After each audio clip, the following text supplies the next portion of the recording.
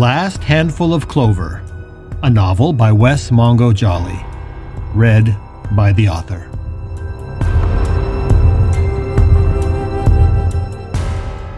Book 2, Gifts Both Light and Dark.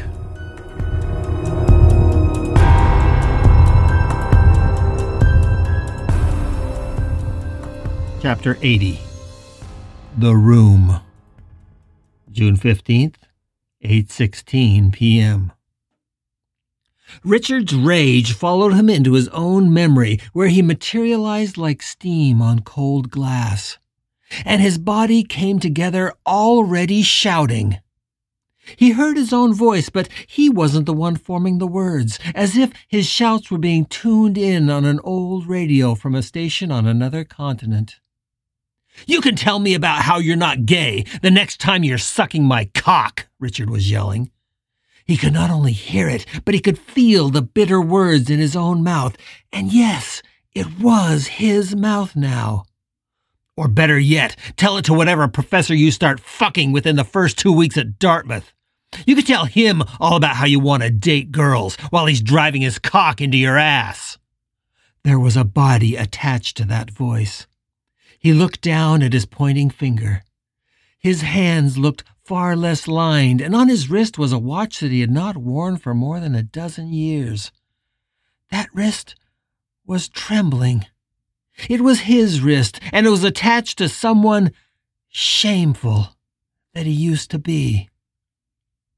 Richard and Justin were standing in the room where the two of them last saw each other alive.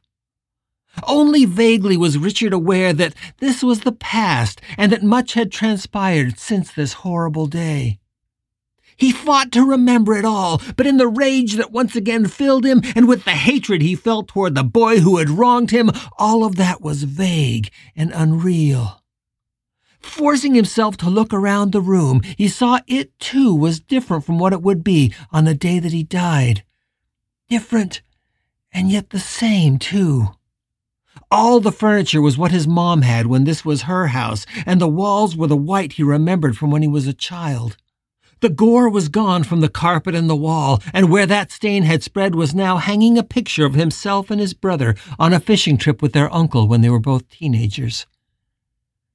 This is the room, the way this room looked when Justin and I were seeing each other, he realized. It was the year after I moved into the house. There were still some boxes of books against the far wall where they had sat for that whole first year. It was all like he remembered it. But no, not quite. The colors were wrong. They were too bright, too clean.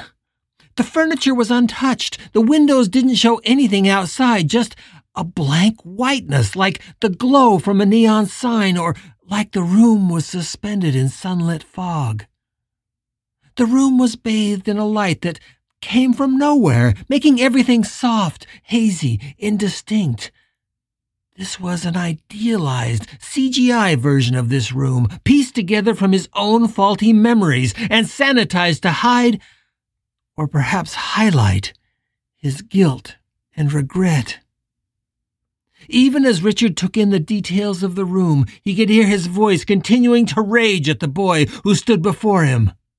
"You're just another self-hating Mormon fag," he screamed. "I should have realized from the beginning that you're nothing but a whore." God, the sound of his voice. He hated it so much.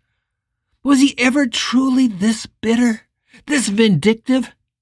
And there was Justin, standing across the room, looking so hurt and vulnerable. Why couldn't he see that at the time, how deeply his words were wounding the boy? How irretrievably they would cut his soul and mar him through the rest of his doomed life and beyond. He tried to stop the Richard from 17 years ago, tried to silence his shrill and desperate voice, tried to make him shut up before he did even more damage, but the poison was already out, and Justin was speaking, his voice high and tremulous like a little boy.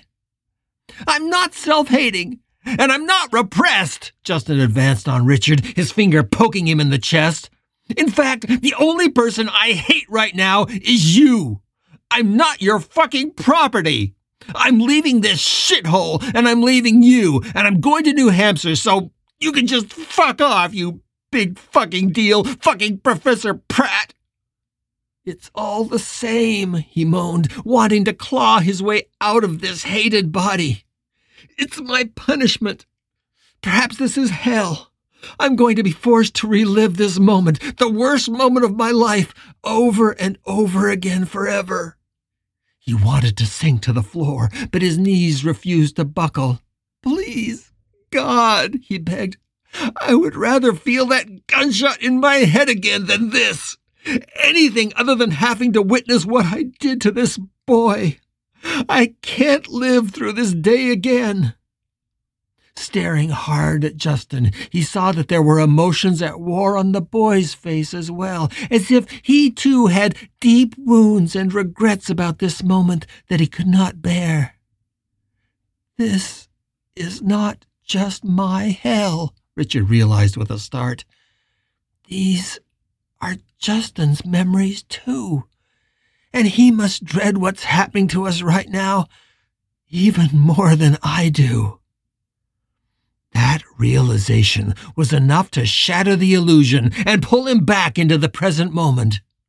With a rush, he remembered everything that had led him back to this room, this memory, all the regret and guilt, all the loss. His love for Keith, his death, the hereafter, Billy, Howard, Tooele, and everything leading to this moment. And what was this moment? What was really happening right now? Justin is possessing Pill. This moment is him strangling Keith. This is me trying to stop it. I dove into Pill and I ended up here. The realization was like an icy blast of water to his face. Why here? Why this? Perhaps this was his second chance. Perhaps if he could heal the wounds he inflicted that day, maybe that would be the thing that could save not only Keith, but Justin too. Was someone giving them a second chance? Was there redemption to be found in this, the last painful moment they had spent together as living men who once loved each other? Richard tried to stay sane as the strain of holding both realities in his mind at once bore down upon him. This was both that fateful day 17 years ago, and it was also the present moment. Justin was both the confused and wounded boy he had been on that day, as well as the raging and homicidal ghost that he became. And Richard was both the insecure young professor and the guilt-ridden older man, full of loss and regret. I have to break out of this script. I have to stop this play, Richard thought. 17 years ago, he had turned away from Justin in this moment. Every fiber of Richard's will was yearning to turn away now, to stick to the script, to let the anguish of this moment end with the sound of a slamming door. He felt his body turning, and with a supreme act of will, he stopped it. His hand shot out and grabbed Justin's wrist. The spell broke so suddenly that it sounded like crashing glass in Richard's ears, and the look on Justin's face told him it had been just as much of a shock for the boy. He, too, had wanted this moment to end, had wanted to storm away from Richard and slam that door, but now he was trapped by Richard's grip on his wrist, and the look on his face was somewhere between terror and ecstasy. And yet Justin continued, reciting his lines the way he had, struggling to wrench free his hand and back away. His voice was unsteady now, as if his memory was failing and he was searching for every word. Richard, my mind is made up, but What I really need is for you to tell me it's okay. I need to go. I love you, I really do, and I really need you not to hate me. You'll never know how important this summer was to me. How important. A shiver ran through the boy. His head jerked to the right, oddly mechanical, as if slapped, and then his head tipped back. Reeling, he repeated his last words as if they were a skip in a broken record. You'll never know.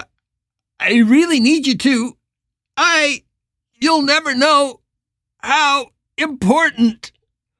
Justin's voice trailed off as the tremor grew into a spasm so violent that Richard had to squeeze harder to keep his grip on the boy's wrist. And then Justin roared as if in agony and threw both of them back against the wall, which absorbed the shock with barely a sound. The picture of Richard and his brother fell to the floor. The sound of the shattering glass, as much as the impact, finally tore Richard's hand free. "Richard!" Justin said as he staggered away.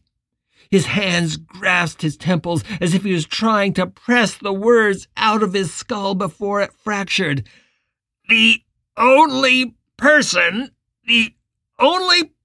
I hate. Richard, the only person I hate. Richard stared in wonder. Justin was now simultaneously the hurt, lost, broken-hearted 18-year-old boy that he remembered, and something malignant, something malformed by years and years of hatred and resentment. He was the innocent boy Richard had wronged, and also the vicious, angry monster that Richard had made him. He was also the fireball of rage that was, at this moment, controlling Pill and choking the life out of the man that Richard loved. I'm losing him, Richard knew. I'm losing them both. This is the moment when it happened. Justin had been so desperate in this moment to find some love and affection, and I failed him. He remembered what he had said back then, and every muscle in his spasming body was aching to say them again. Justin, you made your decision. Go ahead. Ruin your life. I don't care. I never did. I never loved you. I never cared for you. You were just a hot piece of teenage ass, and I'm glad to be rid of you. Now get the fuck out of my house. Oh, God, yes. Those were the words he had said. No wonder they had burned the boy to the ground. Suddenly, there was a third voice in his head, as if she had been watching all along, waiting for this moment to remind him of what she had taught him. Compassion, Tooele was saying. You can only possess with compassion and empathy and kindness. What did that mean? Was he to just let Justin walk away with his blessing? Should he tell him he would always love him even if they weren't together? It seemed like an impossible demand, a weight that not even God himself could lift. Richard walked slowly to the trembling boy, who was now looking up into Richard's face with eyes of fire and lips curled back in an almost feral snarl. Justin, I'm sorry, Richard stammered, touching the boy's cheek. I'm so sorry for what I did to you. You didn't deserve what I did. Richard wasn't sure what he expected to happen, but as hard as those words were to say, he could see that the boy before him was still at war within himself. Perhaps it was too much to hope for that Justin would fall into his arms and all would be forgiven. But to his agony, Justin's face was growing ever more torn with anguish and despair. Richard watched the warring emotions as they painted themselves on Justin's face. "Justin, we need to let go of the men we were," Richard said, his voice as soft and gentle as he could pitch it. "I need you to be back here with me. Right here. Now. Today. It's been 17 years. Please, you can't hear me say I'm sorry if you're still stuck in our past." The boy dropped his eyes and stared at the floor for several seconds, vibrating at a pitch that made him look as if his arms and legs were about to come apart at the joints. But then, the last thing Richard expected happened. Justin threw himself into his arms and squeezed him so tightly that it took his breath away. He cradled Justin's cheek against his own and could feel the ragged breath as it heaved in and out, the boy's chest expanding and contracting under his tight grip. The emotional pitch and roll of the boy in his arms threatened to shake them both to the floor, and even as his heart was full to breaking, Richard could hear his doubts assailing him. Who is this? Who am I holding? Although he wanted to hold Justin forever, slowly he forced himself to unwrap his arms from the boy's torso. He grabbed Justin by the shoulders and slowly pushed him away so that he could look into the boy's face. For a moment, he saw the boy he had loved and lost, his face almost radiant in its love and gratitude. But that look was only a mask, and it was already melting from his face. The love and sadness, the need and hope, all dissolved, and Richard thought he could hear the high-pitched, screeching laugh of the Wanderer. Richard wanted to scream, "No! Don't go, Justin! Don't go!" But in an instant, the fiery eyes and hatred were all that remained.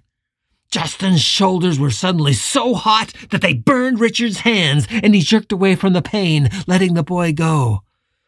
When Justin spoke, his voice was so malevolent that Richard hardly recognized it. "Did you notice?" Justin asked, his features hardening more every second. "We're standing where you died. This is where I shot you in the head and blew your fucking brains all over the wall behind you. Richard, did you notice? Did you notice?" The boy was right. Richard looked down and saw the red blood as it had been the day he died, and as it had still appeared to him when he returned 3 days later. Worse, the blood was not only coating their feet, but was now spreading as if it was all fresh. He knew that if he looked behind him, he would see the red cottonwood tree blossoming onto the wall in all its fury, blossoming with new branches that spread up the wall and across the ceiling. The entire room began to turn red in the corners of his vision. And then Justin spit in Richard's face. And it, too, was blood. The boy he once loved disappeared, and the angel of God rose up before him like a twisted demon. The gentle boy dissolved, and as the trickle of spit burned down his face, so did any hope that Richard had of redemption, either for him or for the boy he had wronged. "I've failed." All the guilt and regret he had ever felt crashed back in upon him, magnified and propelled by Justin's fury. Nothing he could do would change the past, and he had been a fool to believe that it could. The weight of his grief felt as if it would crush him into a bloody pulp there on the stained carpet on which they both stood. "This is a monster I made," Richard thought.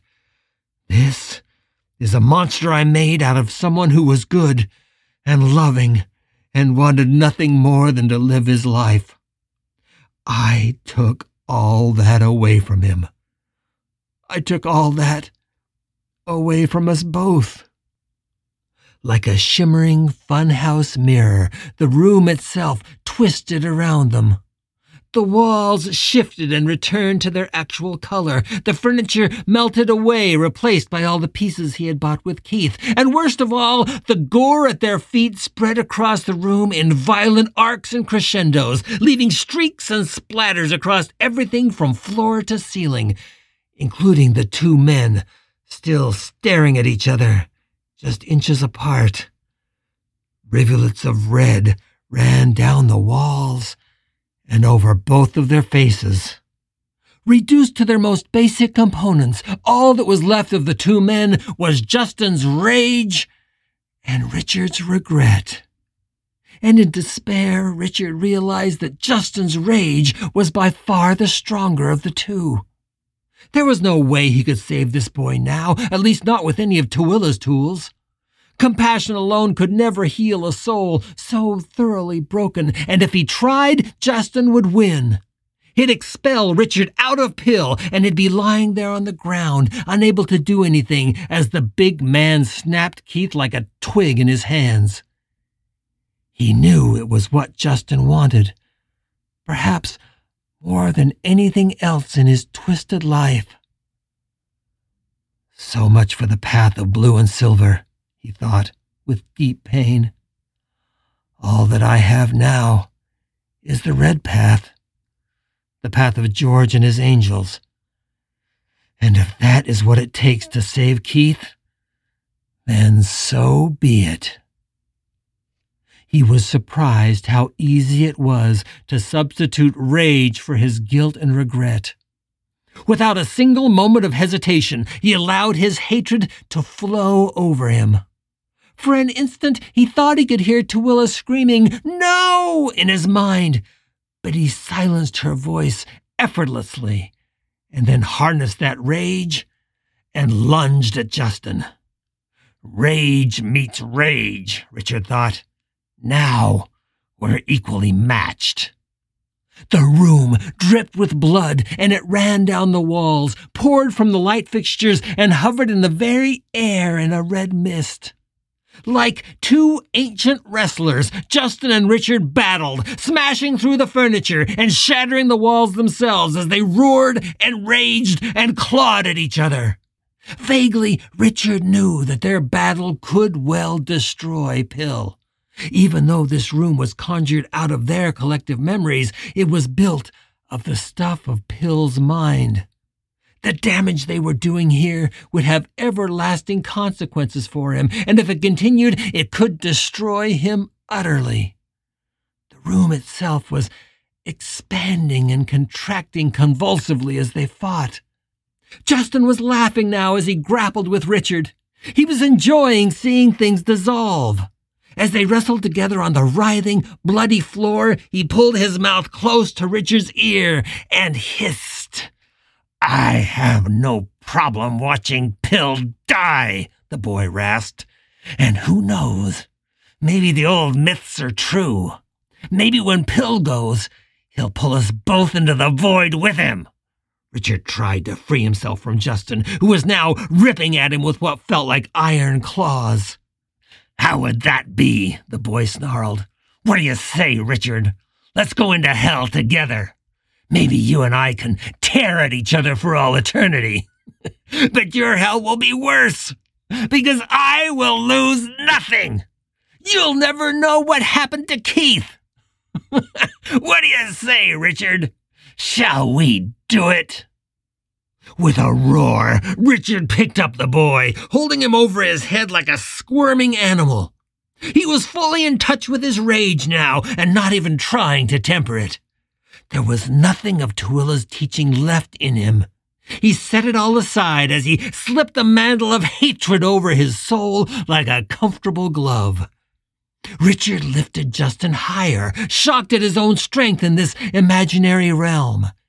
He held the boy aloft, but Justin's hands were free and gripped the sides of Richard's skull. With amazing strength, the boy pulled his face down until he was inches from his nemesis. He laughed again and spat his words. "You're too late, Richard. What is happening is just the beginning. Who do you think you are to defy God?" Richard turned his face away from Justin and toward the window. It was the one that had been shattered by Justin's gunshot and was covered with plywood in the real world. But here it was clear, bright, and featureless, shining with a harsh light, beckoning Richard forward.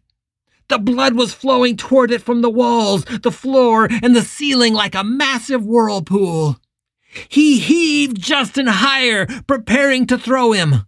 Justin screamed, but now there was genuine panic in his voice. The balance had shifted, and the thing felt it. "Go ahead. I'll kill Keith the way you killed me. You won't see me coming next time. I'll make sure of it." He broke into maniacal laughter. Richard threw the boy through the window. But it wasn't just the glass that shattered. The entire room exploded around him, and he felt himself falling through endless darkness.